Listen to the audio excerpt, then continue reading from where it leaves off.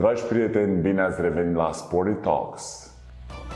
Acest podcast este susținut de Mastercard. În episodul acesta am plăcerea de a vorbi cu un component al generației de aur a fotbalului românesc. Un om care este un adevărat profesionist. Fotbalist s-a reinventat în antrenor, s-a reinventat în specialist fotbalistic la televizor.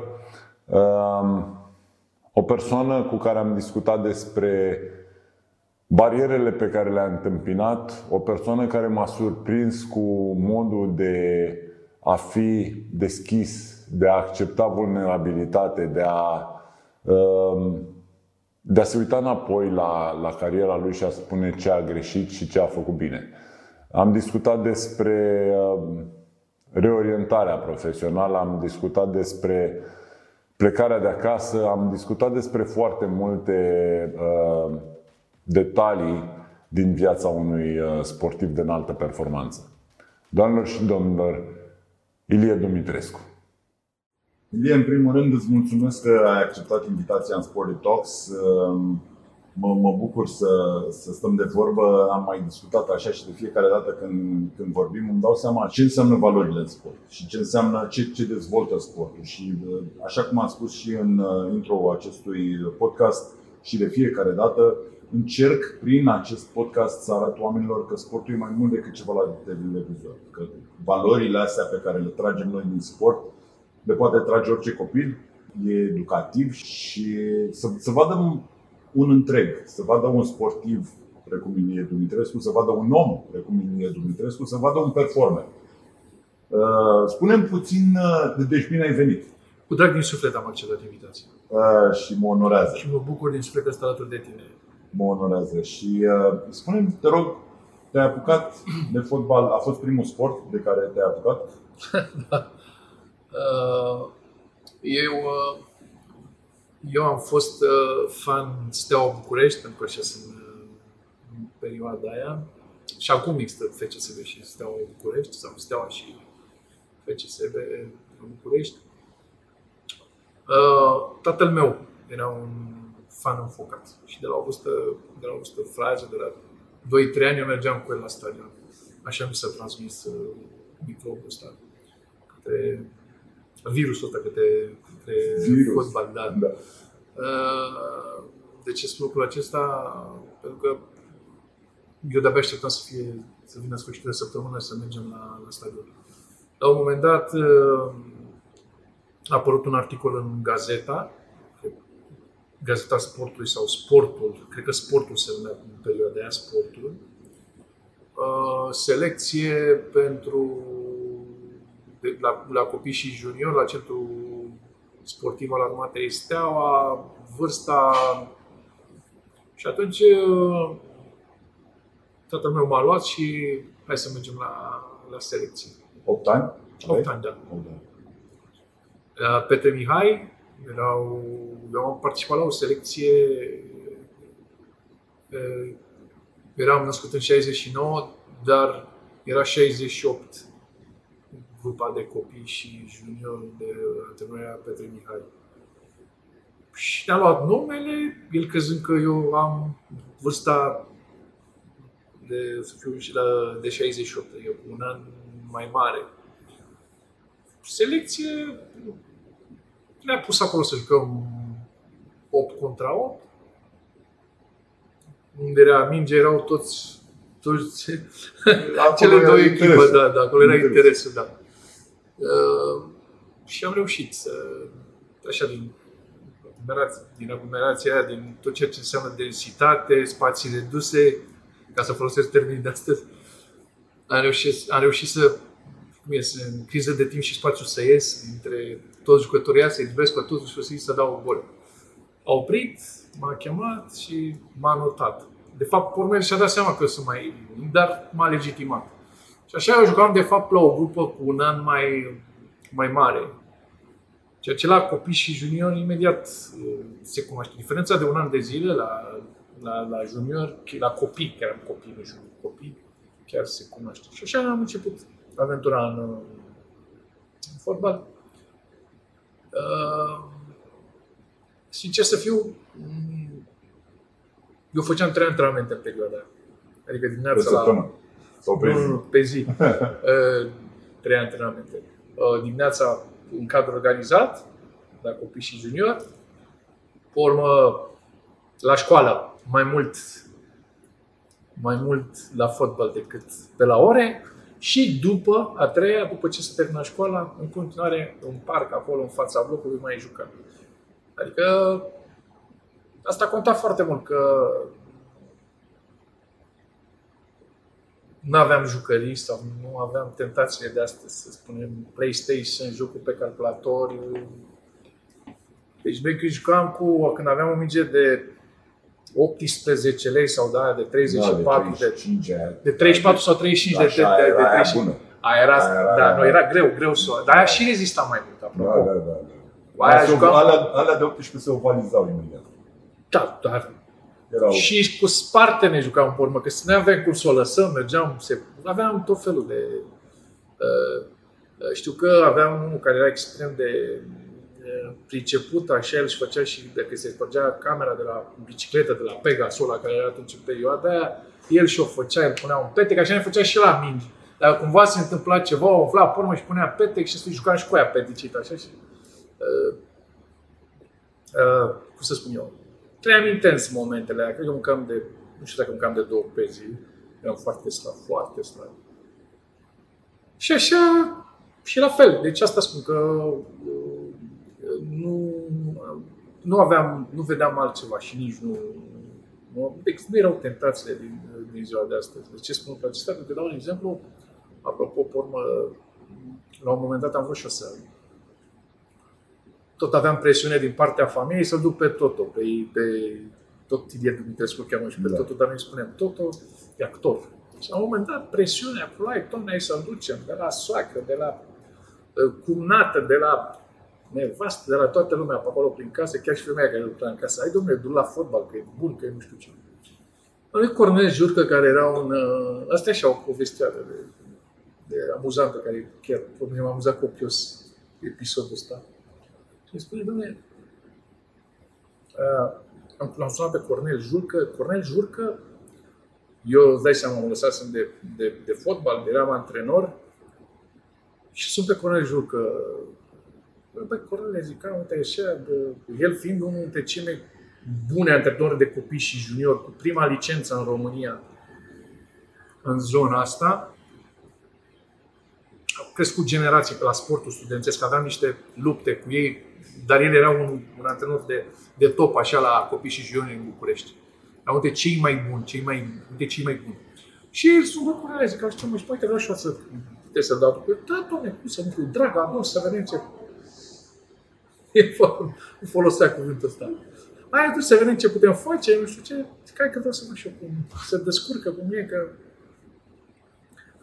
zic că am presiune din partea familiei și vreau chiar să-mi dau seama dacă copilul ăsta are ceva, are vreun pic de talent sau potențial. În sfârșit ajungem acolo, el avea un echipament ăsta, cred că luasem după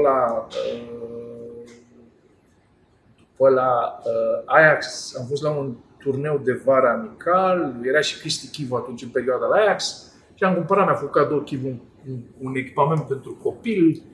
Deci asta era, zice, că e din... Top. Ce să spun? Ghete, cu nu știu ce, îți dai seama, era echipa senzațională. El, dacă a căzut pe acolo puțin, el se curăța, să vrea, să nu fie murdar, în sfârșit, la un moment dat, a trecut ceva timp, el nu era implicat în nicio acțiune, nici măcar n-a atins-o. Și Cornel Jurcă, mă rog, cu experiență la nivelul ăsta, ce facem? A oprit jocul la o lovitură de colț, să-i bate și tu. A lovit-o și el de vreo 2 ori pe acolo, mai din faze fixe, adică un out și un corner. I-am dus acasă, eu pe drumul ce o să-l pregătesc. Mi-am dat seama că nu... Și știi cum e că, până la urmă, poți să ai și niște complexe, se văd anumite complexe. Copiii sunt destul de... Acolo erau copii de perspectivă, erau copii talentați, care îți dădeai seama imediat cum preluau, cum scoteau adversarii de joc, cum șutau, adică îți dădeai seama imediat că sunt copii talentați.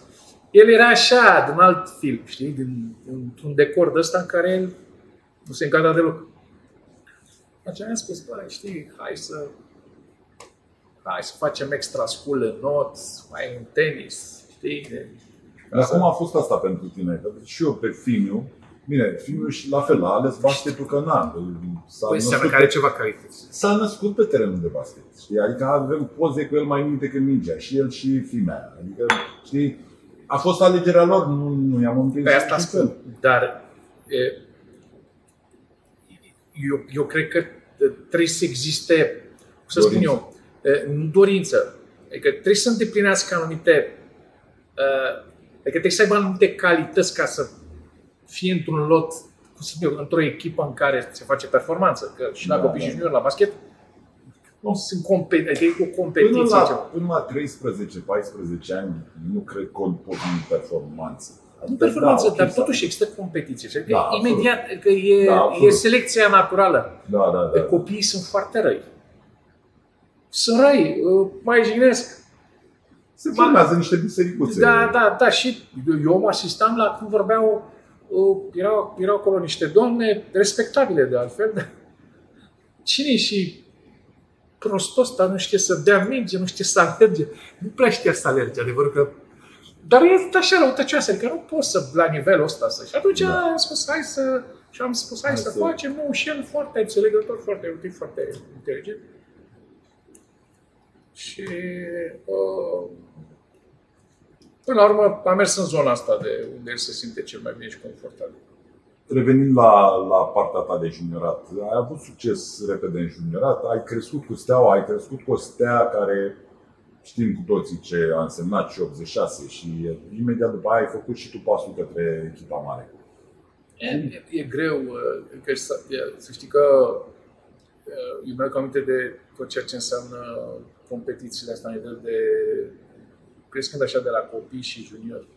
Deci erau niște echipe în București senzaționale, că era o competiție atât de puternică și mai ales ce contează adică nu defilai. Nu, păi greu să câștigi o serie în București. Era electroaparataj, apropo, cred că Cornel Giucă a fost și la Cornel Aparataj și pe urmă la Sportul. Păi era Dinamo, electroaparataj, la electroaparataj era Cristian Sava, Daniel Sava, mai mulți jucători, Blit, care a fost pe urmă la echipa la Steaua portat, deci erau foarte mulți jucători, Steaua, Rapid, Sportul, Progresul, electroaparataj. Era și o echipă Pajura, adică... Era mult, centru sportiv. Greu. Pe care, de exemplu, eu n-am reușit să fiu campion național la junior. Campionatul național la junior înseamnă competiția asta cu tot ce înseamnă. Să fii campion național, erau echipe senzaționale în țară. Am fost, de exemplu, Sportul ne-a scos pe noi. Sportul a mers la turneul final și a câștigat campionatul. Iar noi am terminat pe locul 2, n-am putut să mergem locul 2 sau 3 și n-am putut să mergem la turneul final. Adică era greu să câștigi. Și de asta spun că până la urmă conta foarte mult și selecția la nivel de copii și junior, competiția. După care, într-adevăr, mentalitatea în club. Și revenind la asta, la Steaua era obiectiv încă de la juniori să câștigi. Era o presiune a rezultatelor, știi, apropo de ceea ce înseamnă în clubul ăsta. Pe care s-a creat echipa aia de vis și cea mai mare generație care a avut-o și cea mai bună generație pe care a avut-o fotbalul românesc, indiscutabil. Generația 86, care pe urmă am reușit și eu să intru așa treptat, dar ei au câștigat Champions League, Supercupa Europei, adică a fost greu să intri în vibe-ul ăla, să intri în genul ăla de grup? Nu cât greu e. Păi, hai să spun cum am ajuns eu la prima echipă. În momentul în care Steaua se întrerupea campionatul pentru meciul echipei naționale, dacă mai înțelegem și acum. Da. Steaua dădea lotul de tineret, lotul olimpic, echipa mare, lotul național, stau foarte mulți jucători. Și atunci rămâneau 6-7 jucători. Și atunci mai luau de la tineret mai mulți și de la junior cumva să te obișnuiești cu atmosfera. Eu nu eram... Pe mine nu mă lua. Deci era tineret și mai lua și de la junior de unde eram eu încă vreo 2 sau 3 jucători. La un moment dat, Iordănescu, care a contat foarte mult în ascensiunea mea și tot ceea ce înseamnă omul la care a avut, cum spune, ochi să mă ia de aici, să mă pun acolo. Eu primeam tot timpul, că asta contează foarte mult la junior, eu primeam tot timpul telegrame de la UEFA 87, era secționată UEFA 87, adică noi eram cei mai buni juniori din țară la 1969, la copii născuți în 1969. Și 8 telegrame, jucăm cu echipa aia a Iugoslaviei, fosta Iugoslavie, cu Boban, cu Boban, Savicevic, Pandev, eu și campion mondial, ne-au eliminat pe noi la vârsta asta, la 69. I-am bătut cu 2-1 la Brașov și ne-a bătut cu 1-0 la Cladov. Și golul în deplasare a făcut ca ei să meargă mai departe. 0-0 pe minutul 78, ne-a dat golul pe minutul 79, ceva de genul ăsta. Și la un moment dat Iordănescu că șeful de centru dădea în sfârșit cu păți, dar el întrebarea asta de ce nu apare? Că stai cele mai multe selecții la copii și juniori, la juniori, dar păi știți că nu știu ce, că are nu știu cum, că nu știu. În sfârșit ce motive a spus el pe acolo, vreau să dau numele. Și vreau să vă și acolo. O să acolo. Dacă intra primul antrenament, Tudorel Stoica, cred că nu mai vrea să meargă la echipa națională sau în sfârșit. Și mai erau jucători din prima echipă importanță acolo și așa, la primul antrenament era posesie de asta pe spațiu redus, așa, mai, nu știu, cred că era 8 sau 9 antrenament, dar pe un spațiu mai redus. Intră în posesie, nu știu, mă că mă uit încolo și o dau ușor așa pe picioarele ăsta, driblez, tu să uitau așa pe... că era o chestie de asta, așa, cum să faci așa chestii, da. Așa, topeu, în sfârșit. Da, și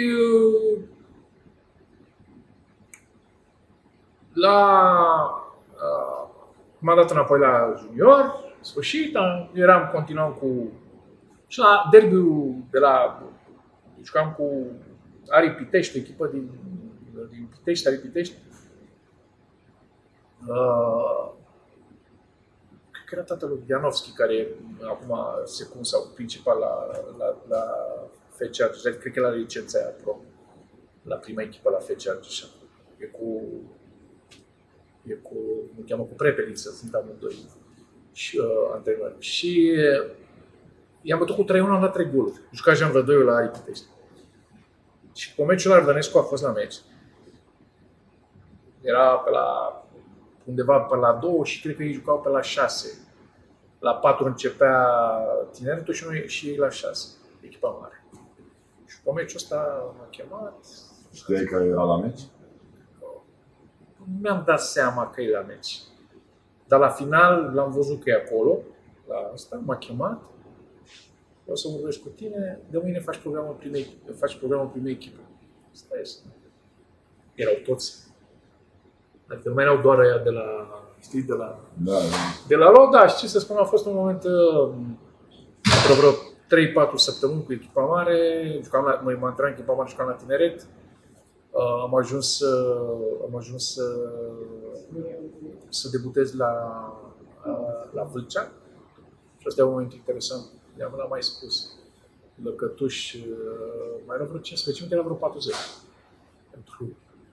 Pentru Stella. Și a ieșit, a venit la margine Lăcătuși, dom'le, să debuteze și copilul ăsta.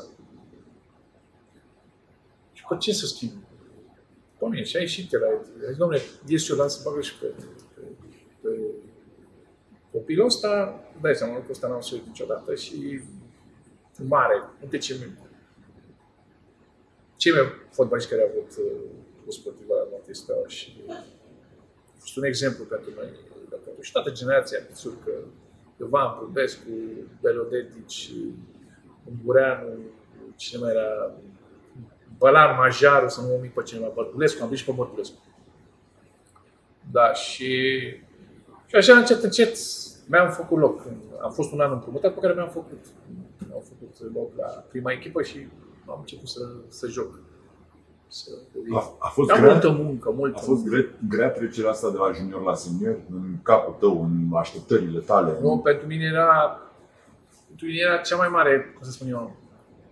Și cum e că eu trăiam pentru momentul ăsta, adică îmi doream foarte mult să îmi dea șansa cineva să mă intru și eu în cabina. Păi, ce să spun, nu că nu respiram. Când am intrat în cabina acolo și erau toți generația asta care ți-am spus și iasă cupa campionilor, dai seama. Era foarte greu. Dar ei aveau și calitatea asta. În afară că erau... Deci când erau niște exerciții și eu m-am dus în careul ăla cu cel mai complicat careu. La 5 contra. Păi, eu după exercițiul ăsta eram terminat, că nu mai stăteam la mijloc, adică alergam dar mi-a prins bine chestia asta, dar aveau și calitatea aia să-și dea seama de potențial și adică te simțea un antrenament că în viitor, în orice moment, poți intra în angrenajul ăsta, știi? Că își dau seama de chestia asta imediat. Ok, pentru unii, dar a fost cineva care se simțea amenințat de tine? Că faptul că vii tu, știi... Nu, pentru că de exemplu, pe postul ăsta unde am jucat eu când după un an la Olt, Major a fost împrumutat la Sibiu. Sau a plecat la Sibiu. Și titularul aici era Majarul. Dar mai erau vreo 4 sau 5 jucători acolo care așteptau să intre. Da. Hai să spun ea de mijloc. Era Hagi care... Deci era lângă Pițurcă în față. La revedere. N-avea nicio șansă. Dar nici puteam să joc acolo. Avea pe urmă Hagi. N-avea nicio șansă. Stoica. Nicio șansă. Rotariu. Nicio șansă. Și mai eram pentru postul ăsta eu, Balint, Măstăcan, Stan, Bălan, 4 sau 5 jucători. Și am jucat, după ce m-am întors după un an de zile, am jucat câteva, am avut șansa să mă evidențiez de la primele amicale. Pe 23 august am dat gol, pe urmă am plecat în turneu, am dat gol prin turneele alea de pregătire, am jucat cu Atletico de Madrid, cu FC Bruj, cu echipele astea de top, pe urmă cu Barcelona și cu Eindhoven am jucat, am dat gol și cu Eindhoven, ceva de turnee de-astea amicale. Și pe urmă când a început campionatul, era luptă popă, că era foarte greu să joci în echipa asta. Și la primul meu meci de debut, nu mă așteptam că joc titular, pentru că înainte de debut, am jucat un amical pe la Satul Mare sau pe nu știu unde am jucat. Și m-a scos la pauză, adică n-am jucat bine deloc meciul ăla. Mă pregăteam pe acolo, eram mai fotbalist, adică era foarte greu să-ți dai seama că joacă cu tine, știi? Și la un moment dat, înainte de joc, m-a chemat și mi-a spus că încep cu tine, așa, Iordanescu. La debut am dat 2 goluri și am bătut cu 3-2. Asta, adică, știi, debut în Liga 1, știi, ceva de genul ăsta, da, adică frumos. Și încet, da. Dar trebuie să fii norocos și să ai, cum să spun eu, calități, noroc, multă muncă, pentru că mi-a fost foarte ușor lângă fotbaliștii ăștia. Adică Lăcătuș, Pițurcă, Stoica, Belodedici, Bumbescu, Iovan. Deci antrenamentele erau mai grele decât Da. progres așa, că n-ai cum să nu crești în antrenament, numai cu fotbaliști de la nivelul ăsta, știi? Și urmă și în joc. Adică te puneau în situații de gol, adică erau purtători de balon, Stoica, Pițurcă, Rotariu sau Stoica sau Hagi. Adică n-aveai cum să nu te pună în condiții favorabile de jucat, în condiții bune să știi să... Da, dar trebuia să cumva să ții pasul cu ei, trebuia să în anumite momente de joc să știi. Și da, am contribuit și opții. Dar nu aveai cum să nu crești, să nu te dezvolți într-un mediu ca asta. Știi, dai și tu seama ce înseamnă. Da, îmi dau seama și ne gândim de multe ori, știi, vedem un jucător bun într-o echipă slabă și te gândești, mamă, cât progresează, că joacă, care are timp de joc și mulți se gândesc, băi, aș vrea să fiu ăla. Sau să fiu un role player, un jucător mediu într-o echipă senzațională. Pentru că acolo toți sunt buni. Și se trage unul pe altul și învață unul de la altul și ajungi ușor, acolo poți să crești exponențial mai mult. Îți dau un exemplu. Era Neymar, Suarez, Messi. Mai erau pe acolo câțiva. Mai erau câțiva așa. Da, mai erau... nu știu dacă mai era Neymar dacă plecase, dar oricum era un Dembele, mai erau jucători pe acolo. Și a intrat pe Ansu Fati, care avea 16 ani. Acum Ansu Fati a devenit liderul ăla. Deci adică, în orice caz trebuie să ai talent, să ai potențial, să poți să faci pasul cu cei mai importanti jucători de la Barcelona. E greu să intri, de asta spun că trebuie să ai și calități și să fii pregătit să faci pasul ăla, să fii acceptat, să demonstrezi. Și uite, încet a devenit el acum un lider incontestabil al echipei. Așa s-a întâmplat și cu mine, știi? Adică am intrat într-o echipă, țări de pe cea mai 100% generația de aur la fotbalului nostru. Cea mai bună generație din fotbalul nostru. Și după am devenit și eu lider, după ce mulți dintre ei au plecat și s-au retras, am devenit eu și am fost eu lider, capitan de echipă și a urmat mondialul din 90. Da, 94, da. 94 deja jucai, erai... De prin sfârșitul 92-93 deja jucam la echipa națională. Și deja erai pion important. Și după aia ai plecat la Tottenham. Da, la Spurs. Cum ai luat decizia asta? Cum a apărut? Păi, după turneul final de la campionatul mondial, erau vreo 3 echipe la București. A fost Inter Milano, da. Atletico, FC Köln și Tottenham. 4 echipe la București.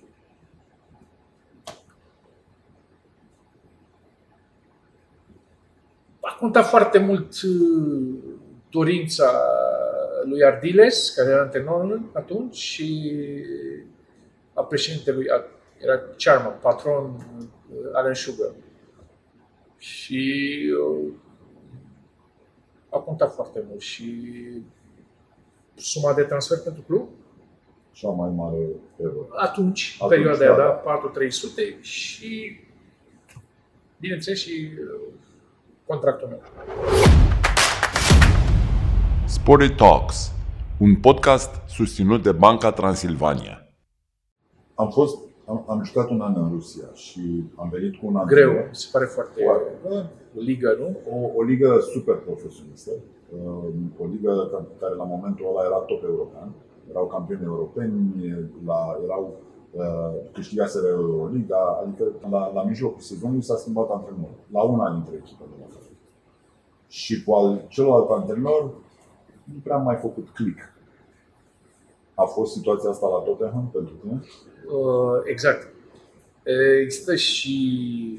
Deci, noi jucam un fotbal super ofensiv. Eu că aminte, cu Ardiles aveam un atac așa: Klinsmann, Sheringham, Anderton, Nick Bambi, Popescu, eu. Și era doar singur care se apărea Popescu. Și aia de pe fund. Sol Campbell, Gary Mabat, am avut o echipă frumoasă acolo. Justin Edinburgh, în stânga Walker în poartă și cumva nu exista un echilibru între atac și apărare, că eram foarte buni pe faza, dar primeam și foarte multe goluri. Și la un moment dat a fost schimbat Ardiles și a venit Jerry Francis. Jerry Francis era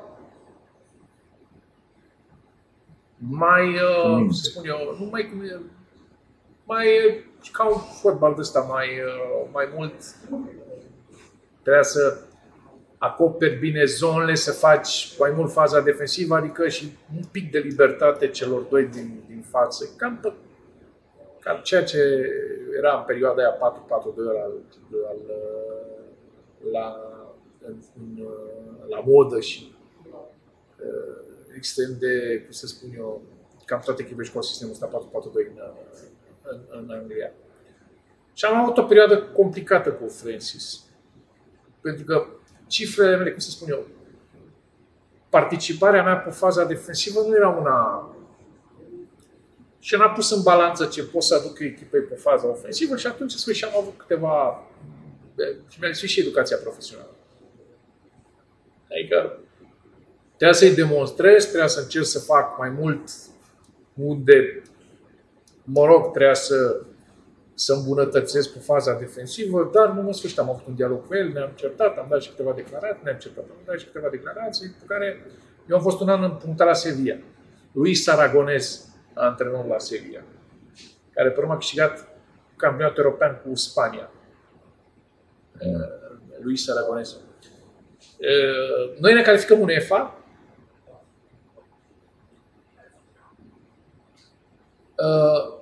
Și trebuia să plătească diferența la... Și ăsta a fost un moment. Trebuia să plătească diferența la Tottenham. Anul ăla echipa trebuia să dea faliment. Trebuia să o retrogradeze în Liga 4. Și pentru că au ieșit oamenii în stradă la Sevilla, cumva i-a scăpat, i-a iertat, dar cumva să-și plătească datoriile către, mă rog, erau niște probleme financiare. Și juca cu Sucăr atunci, cu Davor Sucăr. Era la Monci, Sucăr, Rafa Paz, o echipă bună. Și cumva n-a mai putut să plătească diferența de 3 milioane, plătise 500 și apoi era o diferență de o clauză de 3 milioane, deci ei plătise 4-300. Cumva lăsase la preț ca să facă transferul. Și n-au putut. Atunci am avut la Tottenham. Ce-i face diferit? Uitându-te înapoi și schimbările astea de... Aș fi muncit de 3-4 ori mai mult să demonstrez că pot să fac și faza defensivă și să nu o iau ca pe o chestie că are ceva contra mea sau că nu știu ce. Și că asta e ideea lui și că trebuie să joci un fotbal total. Uitându-mă în ziua de astăzi, nu poți să mai joci la o echipă de top în Europa fără să joci un fotbal total. Fără să-ți înțelegi oricum rolul. Da, exact. Nu, că trebuie să accepti că ca să poți să fii, atunci ce trebuie să fac? Să muncesc, să am o capacitate mai bună de efort, să acopăr și faza defensivă. Da, asta spun de educație profesională. Noi veneam din altă zonă și cam jucătorii s-au impus și au avut rezultate în exterior, jucătorii care au avut o disciplină foarte bună de joc. Chivu, Lupescu, Popescu, Dan Petrescu. Că nu era vorba că eu la primul meci la Tottenham am ieșit man of the match. În deplasare am bătut cu 4-3, apropo de... Dădeam 4-3, am 3. Da. 4 goluri, păi am bătut chiar echipa lui Petrescu. Deci că la Sheffield Wednesday atunci. Adică acolo am suferit foarte mult. Cine trebuia să facă asta? Cine trebuia să-ți deschidă ochii ăștia? Cine trebuia să... Pe lângă tine, că poți să faci, că ești o persoană, te-am admirat tot timpul pentru că ești o persoană autodidactă. Înveți, devii mai bun. Asta cu vârsta. Cu vârsta, da, normal. Dacă să mai mănasc vreodată, am să îmi dau seama de greșelile pe care le-am făcut. E târziu, da, într-adevăr. Atunci trebuie să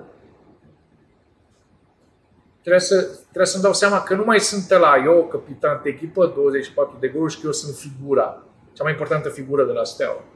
Și chiar dacă ai fi. Tu trebuie să te duci și să te supui planului tactic și tot ceea ce înseamnă abordare și tot ceea ce înseamnă să te subordonezi planului tactic al antrenorului. Adică dacă Anderton o făcea pe partea opusă, de ce n-aș fi făcut-o și eu pe partea stângă? Da? Și el a jucat. Și dacă... Adică... Da, am greșit și asta n-ai cum să mai... Dar, până la urmă, trebuie să înveți și din greșeli. Că eu am încercat, pe urmă, să transmit jucătorilor și prin emisiunile mele și prin tot ceea ce la DigiSport, unde eu am 5 emisiuni pe săptămână, particip și de câte ori am prilejul, transmit mesaje către tot ceea ce înseamnă jucători care vor să facă pasul în exterior și că cam ăsta e mesajul. Este extrem de important jocul ăsta fără minge, apropo de tendința, și îți dau 2 exemple, Chelsea și Naționala Italiei. Dacă te uiți la jocuri fără minge, la campionatul european, la Italia, îți dai seama că acolo a fost superioară tuturor echipelor. Într-un singur meci a suferit și nu s-a uitat la nivel foarte cu Spania. Dar a fost în joc, a știut să sufere, a știut să aibă, a știut să accepte că Spania e superioară și că e foarte greu de contracarat posesia prelungită. Muncă, spații reduse, o echipă reactivă, dar echipele astea s-au impus în sezonul trecut. Chelsea că a adus o siguranță, 5 pe linia de fund, adică 3 pe faza de construcție, 3-4-3, iar când se apărau în 5-4-1, cu 2 închizători de excepție, cu Kanté și cu Jorginho. Jorginho acum e și el în lista aia scurtă să câștige Ballon d'Or. De ce? Pentru că a câștigat cu Italia, e campion european și cu Chelsea câștiga Champions League. Să vedem ce va câștiga, că era o luptă interesantă, pentru că era Benzema, Ronaldo, Messi, Lewandowski, Jorginho, ceva de genul ăsta, vreo 5-6. Să vedem ce va ieși. În viața noastră a tuturor sportivilor există un moment când te gândești că, indiferent cât de tare alergi, nu mai prinzi pe nimeni, vorba lui Charles Barkley. Da. Care a fost momentul ăla? Păi, așa a fost și eu când m-am retras. Am jucat contra lui Dinamo, iar fundaș dreapta era contra. Că de asta m-am blocat la un moment dat. Deci contra fundaș dreapta, jucam împotriva lui Dinamo. Nu l-am dimat niciodată pe contra la meciul ăla. Iar el a fost tot timpul în față, cumva Steaua Dinamo. Cred că am făcut 1-1. Dar am simțit că nu mai sunt eu ăla care făcea diferența, ăla care când puneam piciorul pe minge, așa era o chestie, un mesaj de ăsta al tribunei pozitiv. Au început fluierăturile, au început și atunci am zis, eu nu mai sunt ăla care face, mai bine să ies așa cu imaginea asta pe care am avut-o. M-am retras și te mai naști odată. Da. Ce a fost a doua zi? Nu a doua zi. Cu timpul îți dai seama că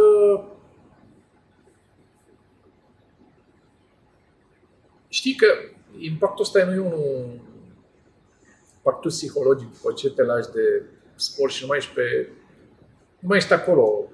În reflectoare. Nu în reflectoare. Nu, în reflectoare. Când dădeam, deci cumpăram ziarul la toată, eram acolo. Dar chiar dacă nu eram pe prima, eram pe a doua sau pe a treia pagină, înțelegi? La sport. La mod, de încă niciodată mi-a plăcut să fiu discret. Viața mea. Dar e greu. Adică te gândești la chestia asta și la un moment dat visezi că ești în activitate și pe urmă când te trezești ai o stare de aia de că nu mai ești, știi? Și că a fost doar un vis. Ce mai visezi pe teren? Nu, de acum în perioada asta nu, dar în perioada aia atunci ani de zile m-a urmărit m-a urmărit momentele importante, că intram, că driblam, că scăpam singur, că centram, că dădeam gol și când mă trezim, adică când dădea seama că nu mai sunt starea. Dar trebuie să accepti. Trebuie să treci pe momentul ăla. Cel mai important e să faci mișcare.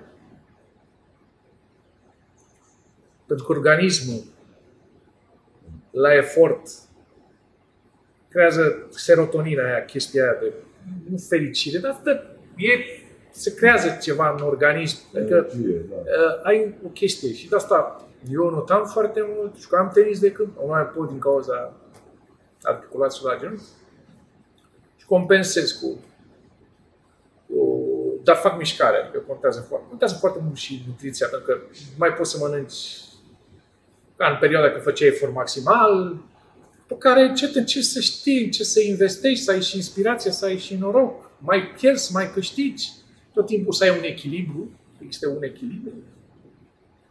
Și să muncești. Cum ți-ai găsit echilibrul ăla? Tu vii dintr-o viață de performer de tot. Băi, unde ai ajuns, tu nu ai ajuns. E un filtru fin de tot. Și deodată se stinge lumina. Se stinge lumina și trebuie să o iei de la zero. O iei de la zero. O iei de la zero sau te pregătisei puțin? Știi cum e? Că nu te pregătisei. Eu după am început să fac investiții, am cumpărat clădirea în anul Cutei. Am investit în Hanul Cutei, unde am avut cea mai mare galerie de artă din România, era și casă de licitații. Am avut și un sports pub acolo, unde veneau foarte mulți oameni să urmărească meciurile. Acum am un centru de conferință. Foarte frumos centru de conferințe și un salon de evenimente la Hanul Cutei, dar centru de conferință și salonul ăsta este top, este extrem de elegant și se cheamă London Events, zona unde se mănâncă, și London House, zona de lounge și de conferință. Foarte frumos pentru workshop-uri, pentru team building-uri, pentru lansare de produse, adică tot ce înseamnă zona asta de conferințe. Un loc bun și îl recomand. Adică dacă intri pe LinkedIn la Ilie Dumitrescu, vezi chestia asta. Pe urmă, mi-a plăcut foarte mult să rămân în fotbal. Nu în fotbal, dar mă rog, cumva ancorat în fotbal și am trecut în zona asta de analist. Am și antrenat. Asta, ai trecut prima dată la antrenorat? Am avut antrenor, am luat licența pro, am antrenat. Am antrenat în România, am antrenat în Grecia, am antrenat în Cipru, România, Cipru, Grecia. Mi-am îndeplinit un vis să fiu antrenor la Steaua, să numea Steaua atunci. Când doream să și antrenez echipa unde m-am format, m-am dezvoltat ca persoană, mi-e cunoscut cel mai mari satisfacții morale și materiale și am vrut să fiu și antrenor la asta. Am reușit. Și cred că și tu ai făcut lucrul ăsta. Nu, n-am făcut antrenorat. Dar oricum ai lucrat cu... Da, am lucrat cu Steaua, am preluat echipa de basket imediat după și tranziția mea mi-a fost foarte lină din cauza asta, că totuși mie îmi lipsește vestiar, îmi lipsește camaraderia aia, dar nu vorbesc de prieteni, ca prieteni. Momentele alea, ca antrenament de emoție, exact. Bineînțeles că îmi lipsește și competiția, dar cumva întrecerea asta, prin faptul că am fost alături de Steaua, a fost mult mai ușoară. Adică încă mai aveam... Am fost președintele secției, 6 ani de zile alături și mi-a plăcut încă mai bine. Am făcut prima dată o mică greșeală, că încă mai jucam. De ce ai mai jucat? Și eram președinte jucător, ceea ce este groaznic. Nu recomanzi? Nu pentru că acum am echipamentul pe mine, după care am cămașa. Acum stau cu tine în vestiar, suntem colegi de echipă. Pe urmă ies și semnez cecul de salariu, știi? Sau te trag la răspundere, sau ții de ce n-ai câștigat, sau știi? Adică de ce suntem în situația asta. Sau nu. Cine știe? Dar, adică, destul de greu și am zis gata, e momentul să fie una sau alta. Și am ales să mă las la momentul respectiv. Dar ești o persoană autodidactă și ai trecut în partea asta de TV. Ce crezi că ar fi trebuit să facă sportul pentru tine, sportul în general pentru tine, să te pregătească de tranziția asta? Cluburile, federația, cine trebuia să facă la Tottenham? Cum vă tratau ca sportivi? Cum erați? Acolo nu zipsea nimic. Eu când am ajuns în state ne învățau să vorbim public, public speaking, cum să ne purtăm cu presa, cum să ne purtăm cu fanii. Făceam workshop-uri. Că știau că noi suntem vârful de lance și că tot timpul o să, dacă vine cineva la tine, vine. Nu vine la președintele clubului, nu vine la antrenori, vine la sportiv, la vârf, la model. Și trebuie să zici puțin mai mult decât am dat 110%.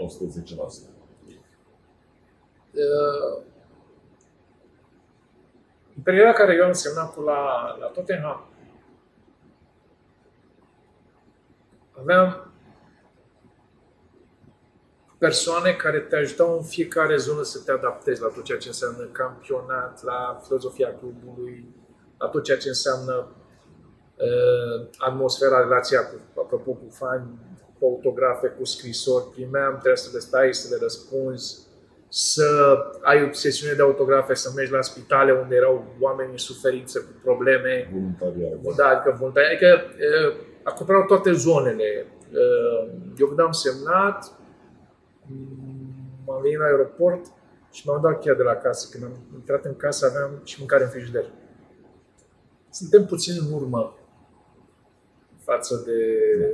Eu mi-am aminte că pe urmă s-a introdus și psiholog la echipă, care în momentele complicate, la debut, până să te impui, până să devii, e o perioadă de adaptare. Și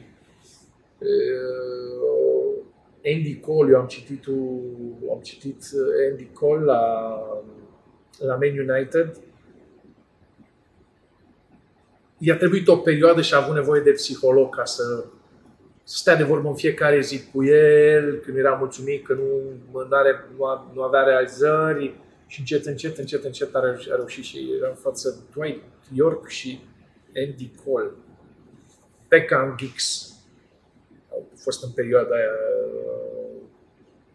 și în fața apărării cred că era Roy Keane și mai juca Scholes sau Nicky Butt. Cam asta era echipa plus rezerve, Sheringham și Solskjaer, care e acum antrenor. Dar de asta spun. Este greu. Nu există, cum să spun eu, federația trebuie să se implice mult în chestia asta. Apropo de cumva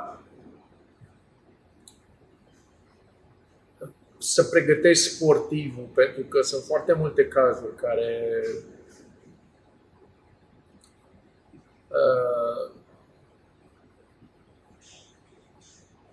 cu tristețe dau exemple care ajung să meargă în zona de jocuri de noroc, să consume alcool, să nu aibă o sursă de venit. Adică oarecare educație de asta, după ce termin capitolul ăsta frumos din viața ta, să fii puțin pregătit, să existe... Adică, să fii mult mai lină trecerea asta. Eu am foarte multe exemple. Contează foarte mult și să realizezi momentul ăla că nu mai ai un income safe lunar. Că de acum, cu tot ce ai făcut, să dezvolți ceva, să ai niște chirii, să ai niște, cumva să poți să-ți permiți, cred că și eu când mă uit înapoi, să ai un venit pasiv sau să fii pregătit să poți să investești din nou în tine. Da. Să poți să faci trecerea și să te pregătești, să gândești pe termen lung și nu cum să umpli frigiderul a doua zi. Și să înțelegi că pasul ăsta, dacă, repet, n-ai avut niște investiții, dau exemplu, niște spații comerciale, într-un business, undeva unde să poți să ai un income, nu mai poți să treci la același nivel. Nu mai poți să mergi la business. Am dat și eu așa un exemplu. Adică cumva să ai o viață frumoasă, elegantă, decentă, dar nu la nivelul ăla în care îți veneau, nu știu, 80, 90, 100 de mii de euro pe lună ca salariu sau, înțelegi? Și asta, bineînțeles, și dacă tot timpul consumi, la Londra, dacă mergi și dacă respiri, plătești. Asta e vorba mea. Eu merg de 3-4 ori pe an la Londra, știi? Îmi place. Chiar anul ăsta vreau să merg să inaugurez, adică să văd că s-a inaugurat nou stadion al lui Tottenham, și că e industrie cum e stadionul ăsta, cu o bază mare de pregătire, cu tot ceea ce înseamnă stadion, și vreau să merg. Și deja am vorbit să pot să merg la un meci al lui Spurs în perioada asta. Și trecerea ta, educarea ta și faptul că ai învățat, mulți se gândesc că e doar talent, te-ai dus la televizor, vorbești la televizor, dar tu te-ai educat în sensul ăsta, te-ai uitat la tine, ai pus suflet în trecerea asta în TV, în media, în experiența ta pe care o expui la televizor și atenția la detalii și știu de fiecare dată. Astea sunt foarte multe detalii.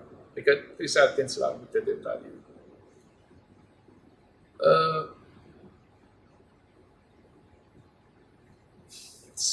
N-aș vrea să par eu, dar sunt câteva lucruri extrem de importante.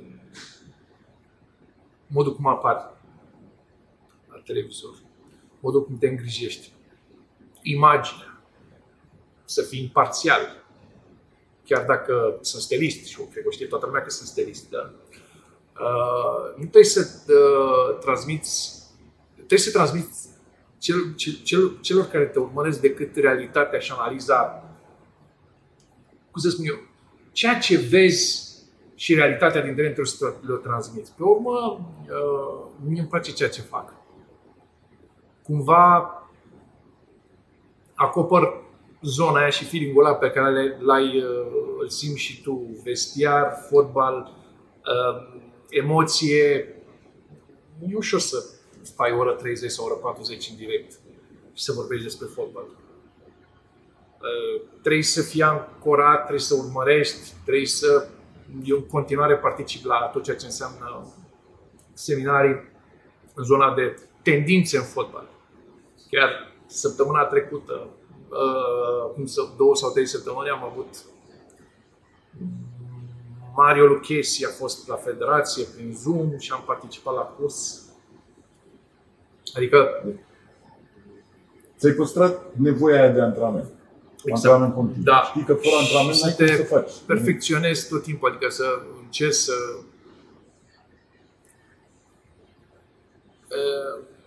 nu să rămâi doar la nivelul ăla de mesaj, nu să adică la un nivel foarte bun. Nu trebuie să explici telespectatorului detalii, nuanțe, tendințe, tot ceea ce înseamnă zona asta de fotbal. Noi la Digi acoperim cele mai importante campionate, cele mai importante competiții. Bineînțeles și competiția noastră, care e extrem de importantă pentru noi. Și sunt norocos, pentru că fac ceea ce îmi place, chiar am o pasiune în zona asta. Îmi place și zona asta și pot să spun că am împart ziua în trei activități. Zona de la centru de conferință Hanu Cutei și zona de evenimente de la Hanu Cutei. Superbet, unde sunt ambasador și mă simt foarte bine în relația cu Superbet și fac parte din familia Superbet. Fac tot ce stă în putință să avem rezultate și mă implic foarte mult. La fel și la Digi, adică mă simt foarte activ și asta îmi dă energie. Ziua mea ideală e, mă trezesc puțin mai târziu, da, nu mă trezesc la prima oră, puțin mai târziu, dar imediat după micul dejun merg la să fac mișcare sau un înot. după care încep să intru în programul ăsta în care sunt fericit cu ceea ce fac.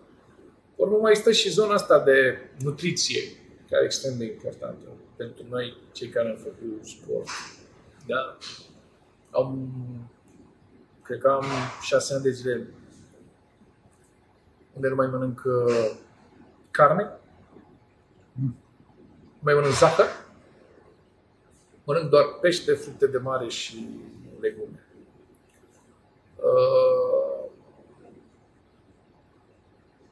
Mă simt foarte bine, dar important un echilibru în absolut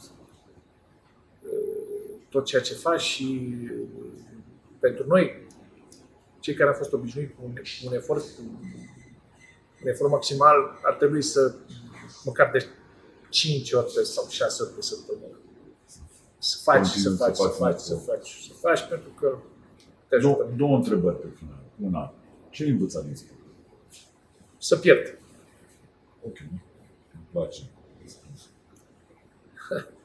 În viața, în orice situație, există un învingător și un învins. Și chiar știu să pierd. Chiar dacă am mentalitatea de învingător, știu să pierd.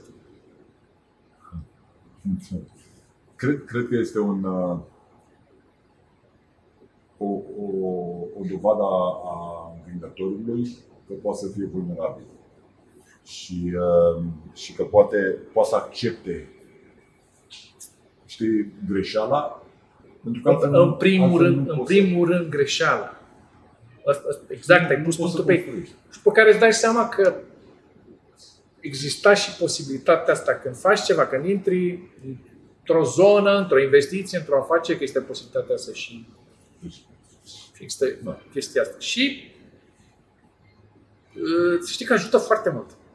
Sunt oameni care întâmpină greutăți sau șocuri de-astea financiare și dacă, uite, ce să spun, tu îți dai seama că noi am avut 2-1, omul în plus, la meci cu Suedia. Și cam semifinala cu Brazilia. Deci, 2-1, omul în plus, nu reușim să gestionăm 7 minute, să fim concentrați, nu știu, să putem să facem, să rămânem, cum am rămas cu Argentina 3-2, mai mult de 12 minute, da? Și să jucăm o semifinală. Alea sunt șocuri. Dar în același timp, da, lecții. Nu știu, tu ca persoană accepți diferit pe urmă. Șansa aia nu te mai întâlnești cu ea niciodată. Pe urmă ai câștigat campionate, ai câștigat cupe. Sunt momente când și ai pierdut campionat sau cupă sau, știi? Și atunci, cumva, șocolat nu mai îl resimți tu ca sportiv, ca unul care, nu știu, care n-a avut șoc, adică care n-a simțit. Totul e mental, totul e, nu? Adică tot în zona aia trebuie să fii cumva puternic și solid de la început și a doua zi să te duci la antrenament și să vezi ce faci și să te pregătești mai bine și să faci. Dar cred că e și în viață la fel la multe momente. Da, cred că multă lume ia ABC, o înfrângere sau un eșec și uită că există pe urmă și B și E și F și că viața nu se termină acolo. Că viața și că poți să înveți din ce ai greșit. Bineînțeles, trebuie să analizezi ca să înveți, că altfel degeaba ai greșit. Da. Și mulți se militează acolo, înveți și din greșeală, dar înveți și din victorie. De obicei, din victorie, lumea tinde să nu învețe, că se gândește, am făcut bine. Dar noi în sport știm că poate ai câștigat, dar n-ai jucat bine. Da, nu. Dai seama când ai avut noroc, când a fost de o secundă, de o inspirație, de o execuție. Da, de un moment. Da, exact. A doua întrebare, ce-i face diferit? Ce-i face diferit în timpul sportului pentru a te pregăti pentru cine Eu cred că n-am dat 100% pentru fotbal. Cred că aș să fac mai mult. Revenind la întrebare, răspund, dacă m-aș mai naște încă o dată, aș da mai mult pentru fotbal.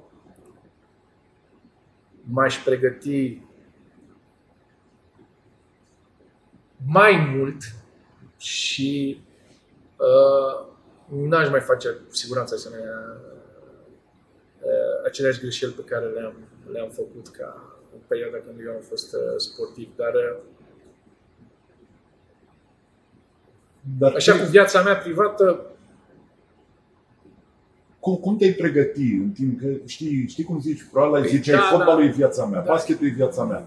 S-a terminat basketul, s-a terminat fotbalul, nu se termină viața.